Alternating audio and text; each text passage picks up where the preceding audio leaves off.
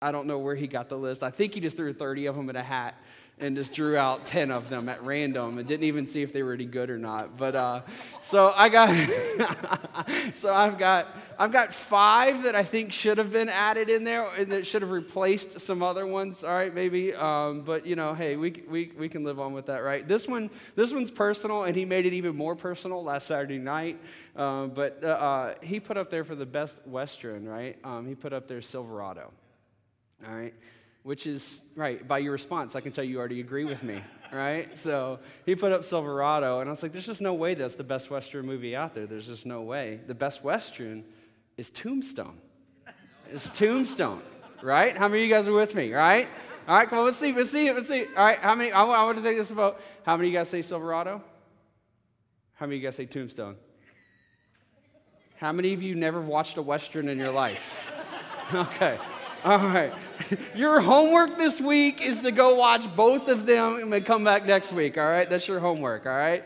Oh, man. So Tombstone, it's a great Western right there. I was thinking Saving Private Ryan needs to be in there, right? And I know we mentioned that, right? And I know we both agree that's a fantastic movie, so that needs to be in there.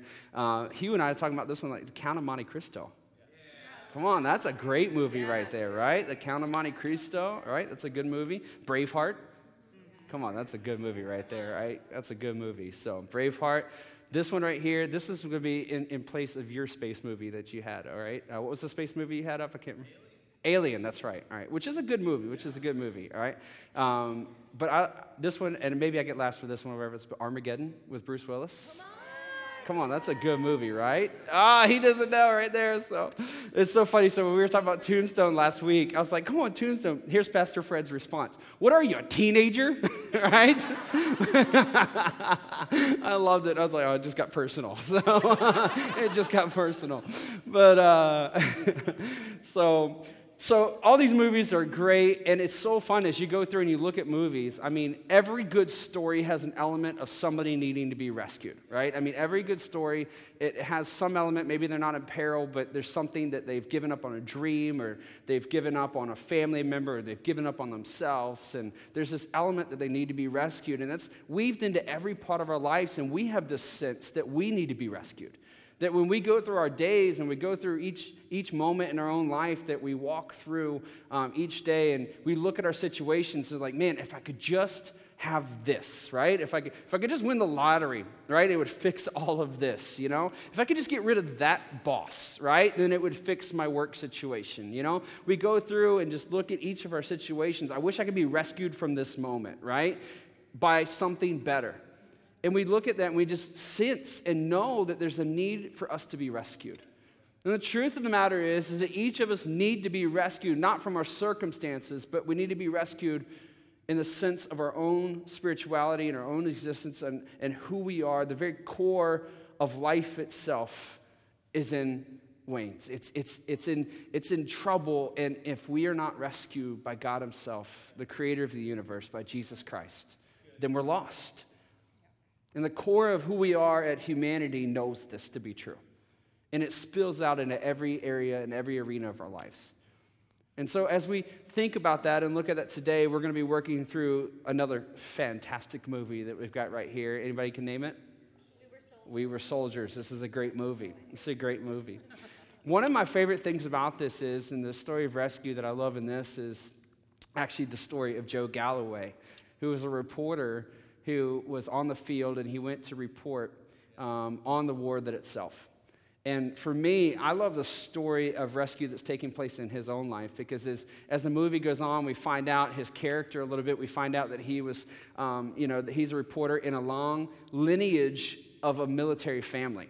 And so he's taken a different avenue where others in his family had been in command positions and they served and even had done heroic things and been recognized for that. And he's a reporter, and you could see his own wrestling with that. And you can see him struggling with his own sense of identity and just who am I, and is it valid, and does it make a difference? But you see this longing in him to be noticed and to be heroic. And there's almost a sense, this underlying tone that he needs to be rescued from himself. And that his story needs to be validated, and he needs to see his purpose in the world. And so he's there at the war, and he's fighting, or he's watching all the fighting going on, and Mel Gibson's character, asked him, what in the world are you doing here? And he said, sir, I knew that these dead bodies would be here, and someone needed to tell their story. And so that is his purpose in this movie, and you see him wrestling through this, and you see him going on and trying to figure out what it looks like today. So we're going to be working through a little bit of his story, just tying that a little bit in, and then working through the story of another person in the Bible, which is the greatest story that's ever been told of rescue, is God rescuing humanity. And so we're going to be in Luke today, Luke chapter 1, and we're going to be looking at Zacharias. And so we're going to be looking at him today. Let's pray real quick. God, we thank you so much for your faithfulness, and God, I thank you for just being with us today. God, I thank you that we have a chance to be in your word and for you to speak to us. God, that we have a chance to be encouraged, not just in some sense that we get to come in and just feel good about who we are, but we get to be encouraged in the sense that you are God who is with us, and that you've given us purpose, and that it's not about our story, and it's not about our failures, it's not about our successes, but God, it's about the story that you're writing through Jesus Christ. And it's about his successes and his accomplishments, and that he's done everything, and that you see us through him. God, and that you've rescued us through Christ. And that gives us purpose, it gives us meaning, and it gives us opportunity to do your work. So God, encourage us in that today. We love you and praise you in the name of Jesus. Amen. Have you ever found yourself to be in a place where you wanted to be the hero, and then that moment happens, the heroic moment happens, and you freeze and you don't know what to do with it? Have you ever been in that place? All right, I have. It was 8th grade. I was on the JJV team, right? This is my high school that I went to. I went to Windsor High School, which is across the river. It's outside, next to Smithfield, Franklin. It's in between those, and still a small town, but it was an even smaller town then. We had 2 stoplights, right? We had 1 grocery store, 2 restaurants, which were both connected to a gas station, right? And so that's what we had. If you needed gas, milk, or fried chicken, you went to Century, right?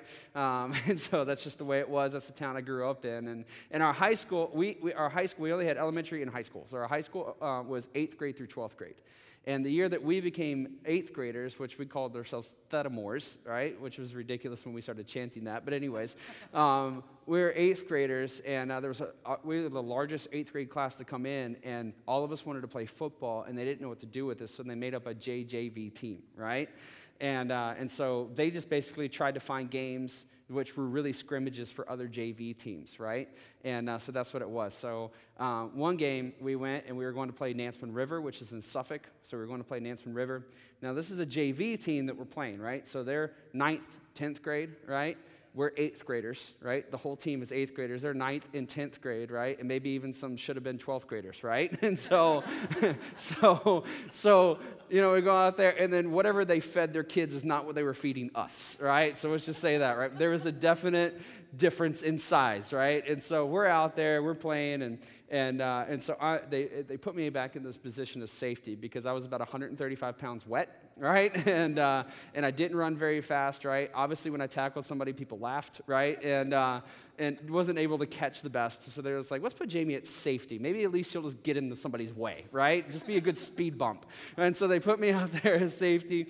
And so I'm out there, and I'm dropped back, and the play's going on. And then all of a sudden, I just sitting there, and I just look up, and I'm like, holy cow, the ball's coming to me. Holy cow, I'm in the best position to catch the football, right? So what happens? I catch the football, right? I'm the hero, right? This is this awesome moment. I'm excited. I'm just like, yeah, I catch the ball. And I don't fumble it. I catch it. I tuck it in, and I look over at the sidelines, and my whole team's like, yeah, and they're cheering my name, and like 8 of our parents are up in the crowd, and they're like, yeah, right? And I'm just sitting there, and I'm like, oh, run, idiot. And so I start running, right? And then as I start running, I notice this massive force of men running towards me. And I instantly regretted being the hero of the moment. I didn't know what to do, so I stood there and tucked and waited. And then I got pummeled, and I hated every moment of it, and that was pretty much the end of my football career.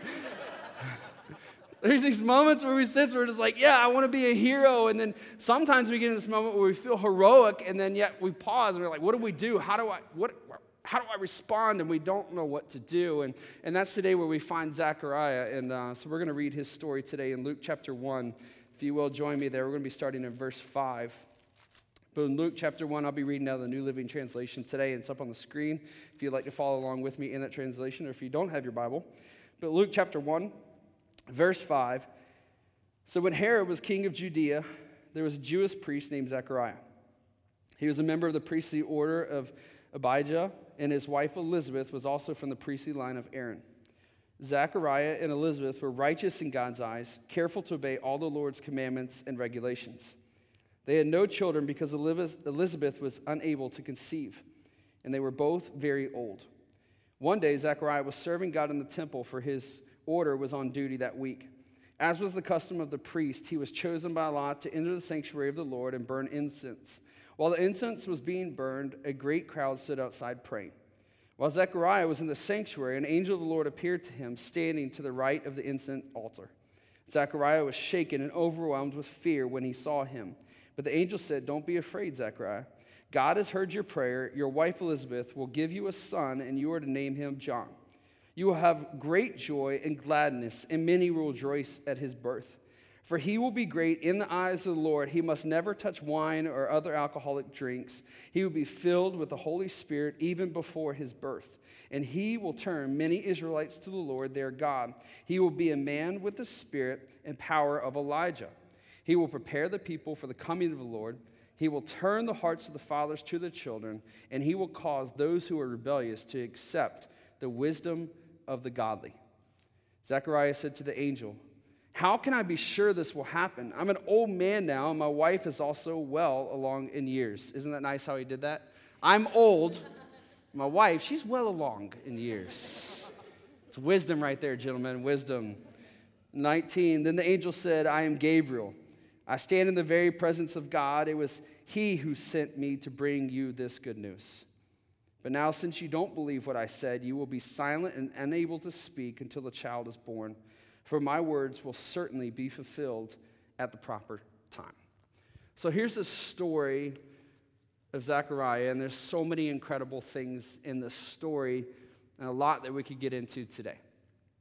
But for our context and looking at it and continuing this series of rescue, we see a man who's in a moment that he's prepared for. It's a moment that he's been waiting for. It's a moment of high honor. It's a moment of high privilege.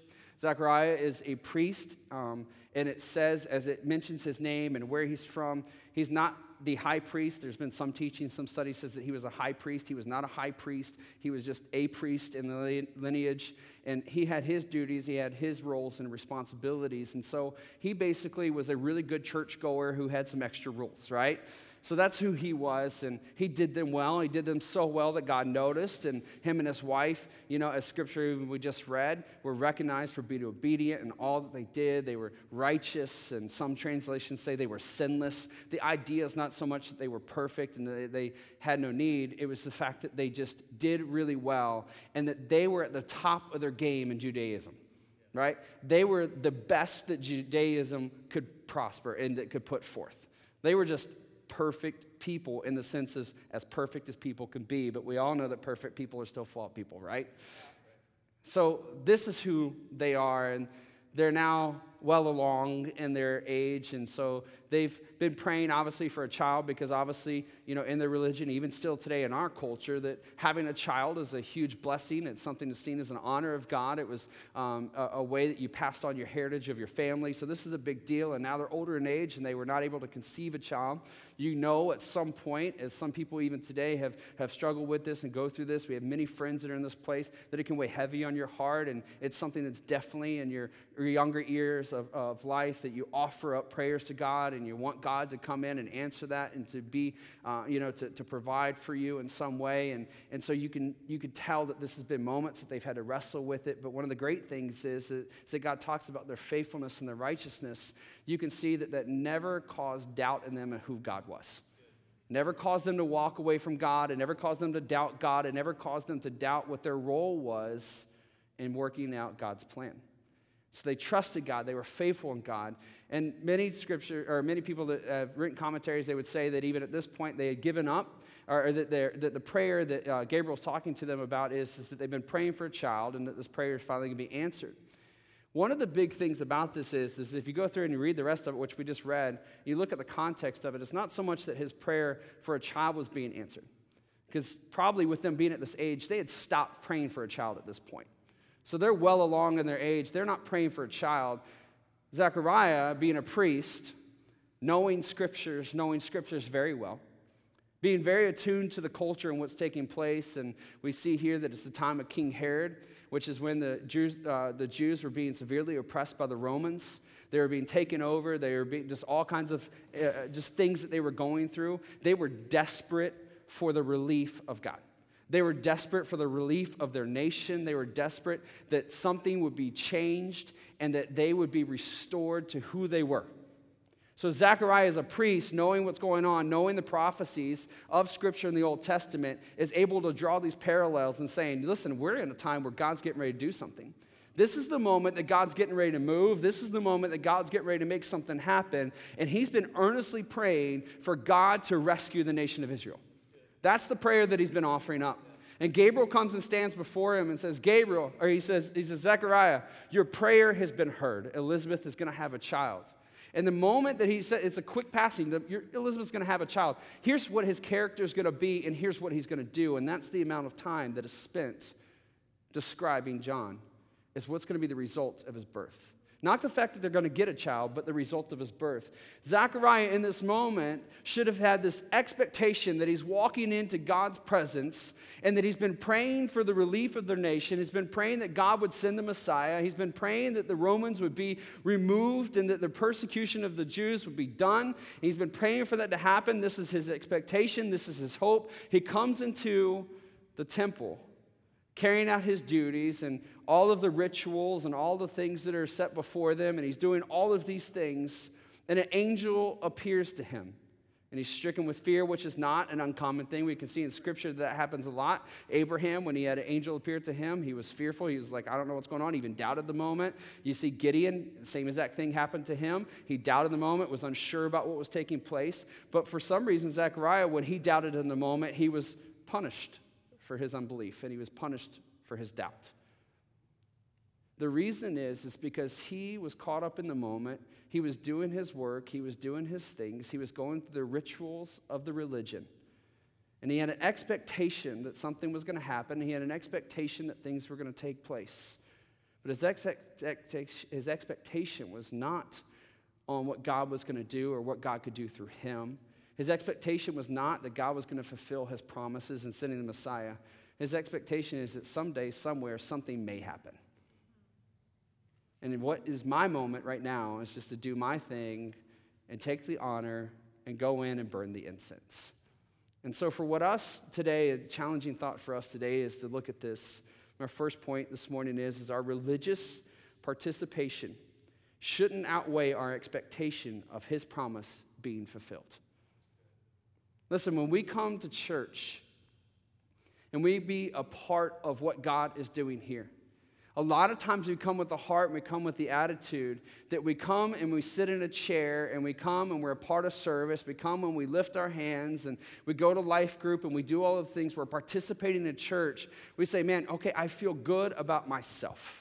I feel good that this is going on. I feel good that I'm doing these things. I feel good about my relationship with God. It's helping me grow my relationship with God. But oftentimes we fall in a place that our comfort is in our participation in church, and our joy, our hope, and our future is not in the expectation that God is going to fulfill his promise.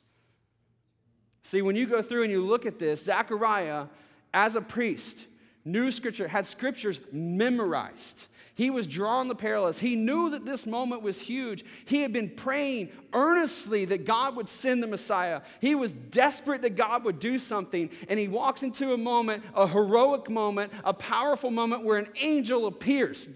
I mean, come on, how many of you would stand up and be like, all right, I'm scared, right? But something cool is getting ready if an angel just appeared right there in your room, right? Right? So he looks at this moment, and the angel starts speaking to him. The angel, Gabriel, who is, in the Jewish tradition, they have a saying that Gabriel comes with two wings. And I'm just drawing a blank right now. And the other angel that we know his name of right now, I'm drawing his blank. Michael comes with one wing. And what it is that Gabriel, when Gabriel comes throughout, Gabriel's always bringing the blessings of God and the promise of what God's getting ready to do. Michael brings the wrath of God, and he brings the judgment of God. So the saint is saying this, that when Gabriel comes, God sends quickly his messengers to show his blessings and his provisions. But God is slow to send his wrath and slow in his anger. So that's their Jewish saying. So this is the moment that Zechariah is standing in. He's sitting there with expectation, and he's just been, God, I've been praying that you will relieve the nation. I've been praying this, but his mind goes elsewhere in the moment because he's not expecting God to fulfill his promise through him and in that moment. How many times does that happen for us, that we go to church and we participate in things? That was a good Sunday. I got my spiritual tank full, so let's go ahead and just walk into Monday. And we don't allow that to influence our Monday other than I feel good. It should be something that fills our tanks, not in the sense that I feel better about myself or I like my church or man, that was a good word or I've been convicted, I need to stop doing some things. It's to recognize that God notices us, God chooses us, God wants to work through us, not because of who we are, not because of what we've done, but because what Christ has done. And then in his goodwill and his good pleasure, he chooses us and he wants to work through us. And when we come together in church, that we're encouraged not in that we're okay and that we don't have to go to hell, but we're encouraged in the fact that God is with us, he's walking with us, and that he has a purpose and a plan for us that affects all of eternity. And that should give us joy and excitement that, man, God wants to work through me. But oftentimes our religious participation, it distracts us instead of encourages us. And when we come into church, it should be a moment that we come together that we're reminded of how good God is, how faithful he is, how loving he is, and it should spur us on to run out of these doors to those that do not know him. Zechariah is in this there and it talks about the people outside praying, and you know that their prayers are weighing heavy in his heart because their prayer is the same. God, relieve us. God, we're under pressure. God, we're being tortured. God, let this moment be gone. And you know these prayers are heavy on his heart as he walks into this moment. And God's saying, hey, I want this to happen. And he's just like, how's this going to happen? Oftentimes when it comes to evangelism, I know in my own life, and I'm going to preach to myself for a minute instead of to you, but I know in my own life, when it comes to evangelism, there's a conversation that God wants me to have. There's thoughts in the back of my head. There's these things that start coming through. Hey, you should do this, or hey, you should say that. And how's that going to happen? They're going to look at me like I'm crazy. They're going to just walk away from me. They're going to, right? I look at the moment. It's a moment that God is speaking to me saying, I want to do something. I want to fulfill my promise of God coming into their life through you right now, and I fumble it. But yet, when I come to church, I'm ready to do church. Right? Come on, let's be ready to do church everywhere that we go. That when we walk into the grocery store, we're ready to do church right there because it's a moment of expectation that God is going to fulfill his promise in somebody's life. I love it if you were watching Pastor Fred this week on the 10 for 10 challenge, which if you don't know what that is, when you're walking out today, grab 10 reach cards and hand out 10 cards this week. We're going to do this for the next 9 weeks now, and as we do this, at the end of it, whoever's giving away the most reach cards is going to have a party for you and 9 other people at Snow Cones, all right? So we're going to do that. So it's going to be fun. It's going to be awesome. But here's the goal of it. It's not just a sense of competition, right? It's a sense of that we're supposed to reach people. Right? Pastor Fred talked about it last week, that we're supposed to understand that we are supposed to be rescue-oriented, that we're in this life not to do what we want to do and to receive blessings, but we're in this life to go and to tell people of the good news. We're going to share with them, this is what God has done in my life, and here's what he can do in your life. I'm rescue-oriented. I know that you're far from God, and you need to be close to God, and he's given me an opportunity in this moment to see his fulfillment, his promise fulfilled. That's what he's given us an opportunity to do. So when you're walking out today, grab those reach cards. Walk out. In my backpack, I've got 10 stacks of 10. My goal is to try to give away all 100 this week, all right? That's my goal. Because one, I want to beat Pastor Fred. And two, I want to do everything I can. Because I hesitate. I hesitate to tell people about it. I hesitate because I'm like, I don't know what they want. I don't know what they're going to hear. I don't know what they're going to sense or feel in the moment. What if they get mad at me? What if they start judging me? What if they hate God? And what if they hate Christians and they take it out on me in this moment in the middle of the grocery store? And I was like, I just wanted a bag of Doritos and tell you Jesus loves you. And why? I'm like, I don't know what to do with this moment. But man, these cards can be something that can help me just to say, hey, I would love for you to be with me at church on Sunday. That could be as simple as that and just see where the conversation goes. But have an expectation that God is fulfilling his promise to the world through Jesus Christ. And as Christ has come and died and risen from the grave, that he has sent his Holy Spirit so that we can continue to do what he started. In John chapter 20, he says, you're going to do greater things than I've even done. What he's talking about is not the power display and not the miraculous things. What he's talking about is we're going to do great. We're going to travel farther and we're going to share the gospel more than even Jesus did. Because our opportunity is greater. Our moment is greater. His plan was to come and save the world because he loved the world. And he wants us to continue in that. And so we have to see our opportunity and responsibility in it. So in the movie We Were Soldiers, Joe Galloway is sitting there and he's talking to the Sergeant Major Plumley, which is my favorite character. My favorite character, which probably shouldn't be, but he is my favorite character in the movie. And he's talking to the Sergeant Major, and the Sergeant Major, I want to get this quote right because this is awesome. He says, you can't take any pictures. I got to say it in his voice. You can't take any pictures down there, Sonny. And the Joseph Galloway says, I'm a non-combatant. Which Sergeant Plumley picks up a gun, puts it in his hand. He says, there ain't no such thing today, boy. Listen, when you walk out, you grab the reach cards today. We can't just say, I'm just a Christian. You are an evangelist. You're a minister of the gospel. You are a missionary to this world. Yeah. And when you walk out of here today, you have the weapon above all weapons, which is the gospel of Jesus Christ, to share to this world and to help see God's promise being fulfilled in someone else's life. It could be simple as a conversation. It could be as simple as here's a card. It could be as simple as ride with me to church. But you have an opportunity. You have a moment. Look at that and realize that it's a moment that God's given you to be a rescuer. Don't fumble it, but embrace it. Say, I don't know what it's going to look like. I don't know how this thing's going to work, but it's going to be awesome. You look at the contrast. In the same moment that this is taking place, Gabriel has appeared to Mary and told Mary what was going to happen. And that's an even bigger thing, right? Hey, you're going to get pregnant, right? And you're going to have a baby. And she's like, there's a couple things about that, right? But her moment of, hey, I got a question, is not a moment where she's like, I'm filled with doubt. I don't think this can happen. Hers is like, hey, I'm just curious. How's this going to take place? But I can't wait to see it fulfilled. It's okay to ask a question. It's okay to walk into a moment like, God, I don't know what to say. God, I don't know what to do. God, I don't know how this is going to go, but I trust you, and I'm going to step into this moment, and I'm going to say, God, it's going to happen, and it's going to work out for your glory and for this person's good. Because you're a God who fulfills his promises. Secondly, let's look at this. The results of our efforts when it comes to evangelism, when it comes to sharing the gospel, when it comes to living out this rescue-oriented life that God's called us to, the results of our efforts are never greater than our time spent in prayer. Never greater than our time spent in prayer. Listen, when you look at this and you look at the life of Zechariah, who was somebody who prayed. You look at your prayers have been heard by God. So much so that he's sending an angel to stand in front of you to tell you what he's going to do through you and through your wife. That's pretty awesome, right? I mean, that's pretty amazing. This dude obviously was fervent in prayer. He was dedicated in prayer. He was earnest in prayer. And he believed that God heard his prayers.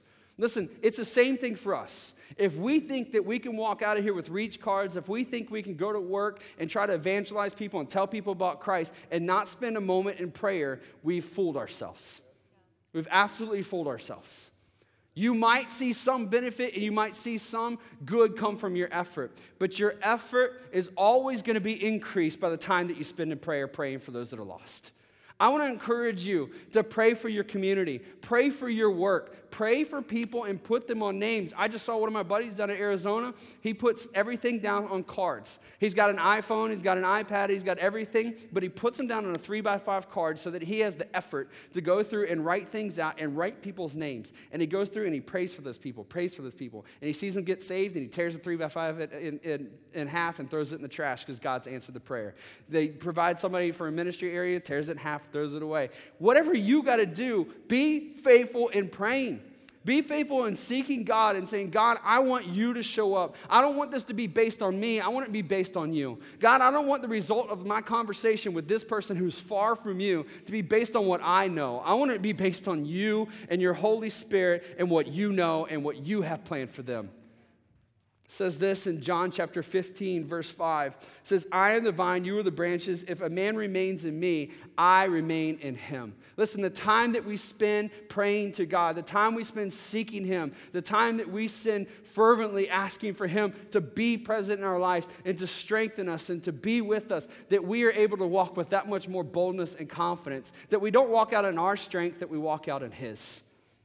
In Matthew chapter 9, verse 37 through 38, we see that prayer makes a difference in this way, that the harvest is plentiful. This is Jesus speaking. He said, telling his disciples, is it what you're to do? The harvest is plentiful, but the workers are few. Ask the Lord of the harvest, therefore, to send out workers into the harvest field. Church, how often are we praying that God will not only send us and give us opportunities, but he'll send others? How often are we praying that out of this church that he will raise up missionaries? That he'll raise up people that will go into even our schools here in this community to make a difference for Christ. How often are we praying for people that we don't yet know that God will bring so that he can send? We need to be praying. We need to be praying because our efforts as a church are dependent upon our prayers. Our efforts as a follower of Christ are dependent upon our prayers. Let's call out to God and ask that he will work in those ways. John chapter 3, verse 6 says, that which is born of the flesh is flesh, and that which is born of the spirit is spirit. Man, if we try to get motivated because we know we're supposed to, if we try to walk out and say, okay, I've got my reach cards and I'm going to give them out today, and I'm going to give 3 out today, that's my goal, and we just walk out with the mindset, and we've got the 3 cards, and we've got them in our pocket, we've touched them, we've held them up, we've looked at them, okay, I'm going to do this, and maybe the type A personality, she got it in your plan. At 12:10 today, I'm going to give up my first one, right? At 3:10, I'm going to give out my second one at the coffee thing, and I'm going to talk to Joe, and you've got it all scheduled out, right? Didn't even mean to do that, Joe, coffee. Anyway, so you've got it scheduled out. That's just for those of you that are falling asleep. All right, so you got it scheduled out. You've got it all planned out, but that's just of your efforts. Man, if you take time and you say, you know what, this card, I don't know who it's going to go to today, but I know I got to fill up my car tank tomorrow morning, and instead of paying at the pump, I'm going to go inside and I'm going to pay. And I'm going to pray, God, that you will put somebody in my path that I can give this card to that can make a difference. Man, when you do things in the Spirit, you ask God to work through you, those are the moments that things happen. When you're praying for God to do something, you're praying for God to work through you, your efforts are going to be increased, your rewards, your fruits are going to be increased, and you're going to be able to see God fulfilling his promise. And you're going to be able to have the strength and confidence to do it because you're going to know what to do in that moment. Because your hope is in Christ, not in yourself. So lastly, as we look at this, comparing our 2 characters here, and we look at both of them. Third point is this, is we have a role to play in his story of rescue because we've been rescued. We have a role to play in his story of rescue because we've been rescued. Story of Joe Galloway, and we were soldiers. The end, everything's done, and he's standing on the battlefield next to Sergeant Howe. They're talking, and they're just looking at everything. Actually, they're just not talking. They're just standing there, just looking at the field and look at all the things that happen, and the reporters that weren't as courageous as Joe are starting to come off the airplanes or the helicopters now and to find out what's going on so they can start writing their stories. And they're staying there, and they're looking at everything that took place. And Sergeant Galloway looks at Sergeant Howe, and he says this, Lieutenant Howe, and he says this, he says, "Sir, I don't know how to tell this story." And Lieutenant Howe says to him, he says, "Well, you have to, Joe. You tell the American people what happened here. You tell them how my troopers died. And Joe said, yes, sir. Joe went through this moment of transformation in his own life. Through the situations that he went through, the circumstances that he went through. He went from a struggling reporter, somebody who didn't know his way, didn't know his purpose, was doing something, didn't know why he was doing it, and felt guilty that he was doing it differently than others that have done it before. You now see him standing there saying, how do I do this? How does this work? And Lieutenant Halida says, you go, you tell what you saw, and you tell what happened. And Joe says, yes, sir. That's our role. That's our opportunity. See, Joe was rescued from himself. He was rescued from a life discouraged. He was rescued from a life where he was just living irrelevantly, just trying to make things work. And at the end of the story, he stands as a person who's been rescued with a story to tell. You and I, we've been rescued. We've been rescued by God himself. He has sent his son to die for us because he knows that we can't rescue ourselves. Zechariah and his wife Elizabeth were the best of the best. They were the best that their religion could produce at that moment, and they still needed to be rescued. From that place where they were in their relationship with God comes the one that was prophesied of that would tell of Christ in his coming. It's a massive moment. We look at our own lives and we look at the situations that we're in. We have the opportunity to share the gospel and to tell people of the good news. The amazing thing is when you look at this, Gabriel, when he starts speaking to Zechariah, and he says this, he says, I'm losing my part right now. He says, don't be afraid, Zechariah. God has heard your prayer. Your wife Elizabeth will give you a son. You will have great and joy, gladness, and many will rejoice at his birth. And then he goes on when he says, I've come to share with you good news. This is one of the first words that translates from Hebrew into Greek that has the same meaning. And it's the meaning of telling of the good news. And it's tied in Isaiah chapter 40, verse 9.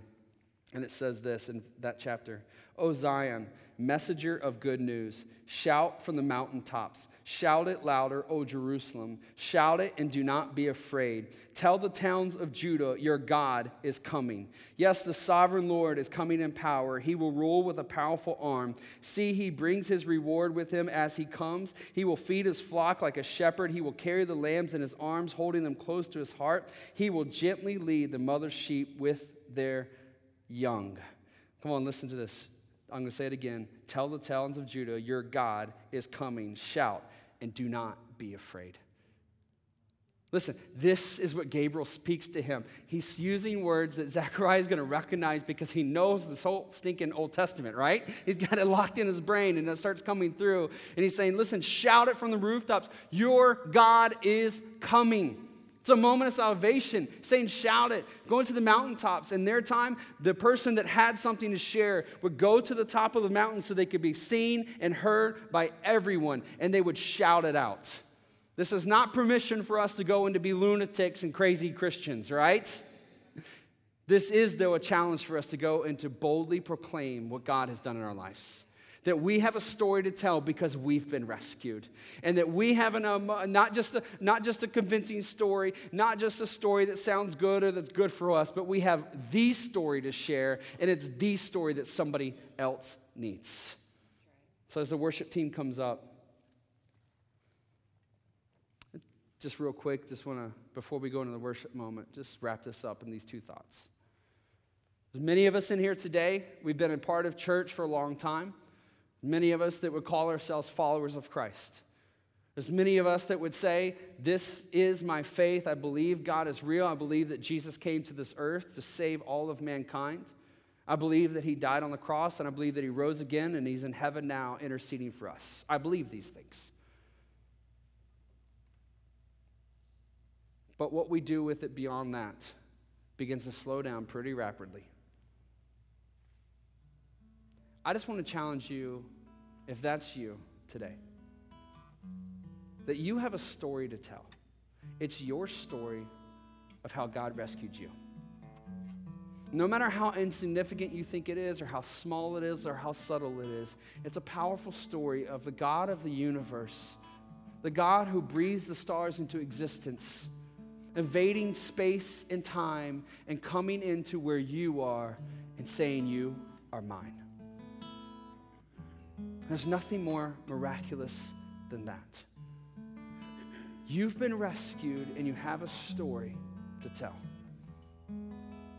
You tell your story by sharing your faith. You tell your story by inviting people to church.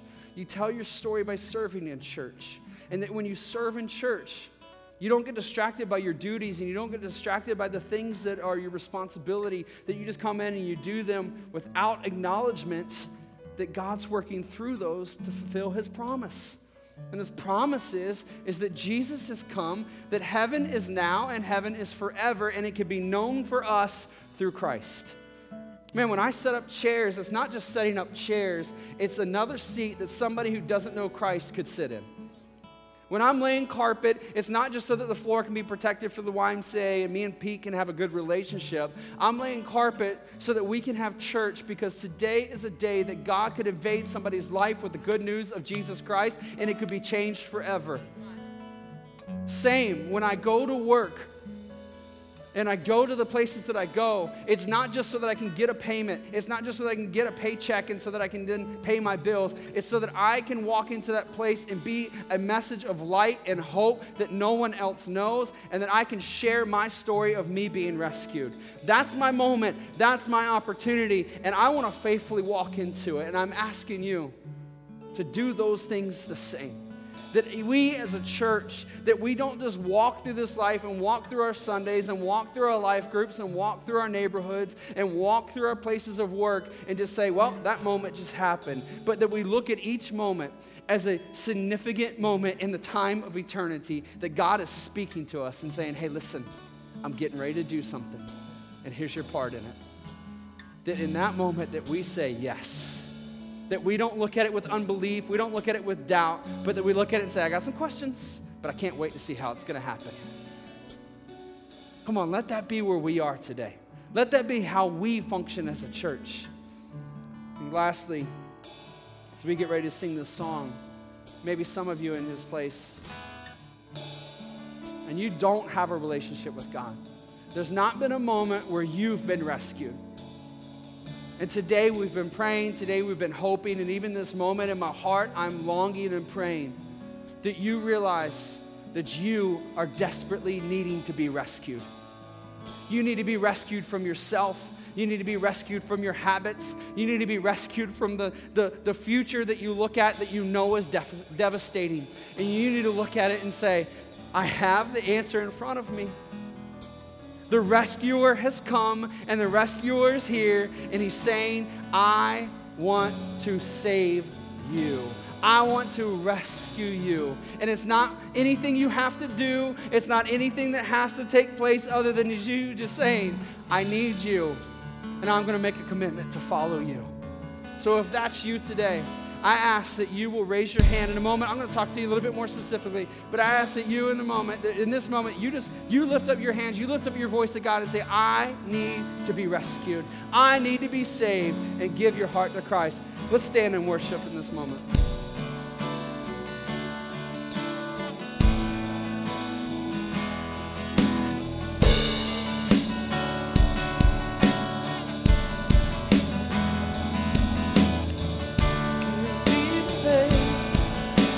Trust what you say, that you're good and your love is great.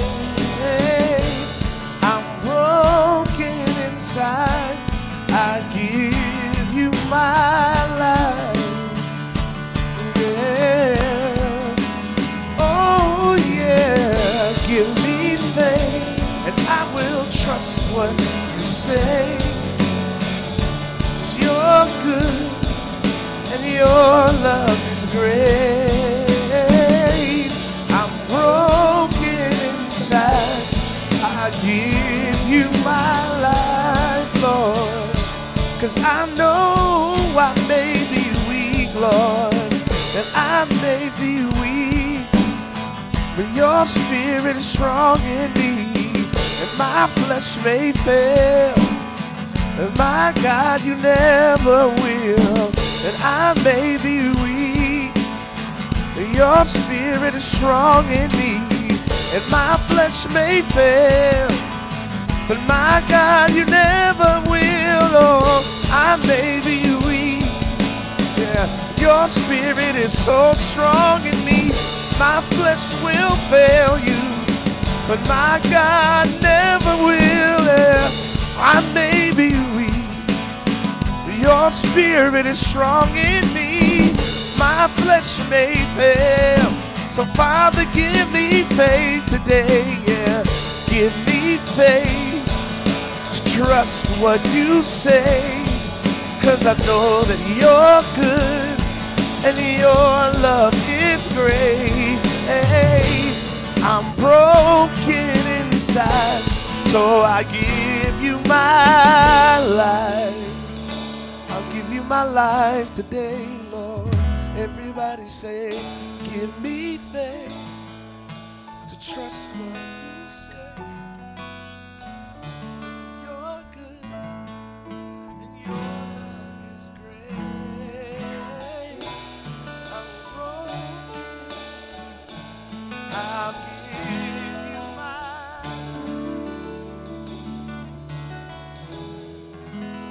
So just a couple hours, we're going to be hanging out at the park, and just kind of hanging out together. It's going to be a lot of fun. And in just a moment, we're going to just tear everything down and try to get there as quick as we can so we can go and enjoy that moment.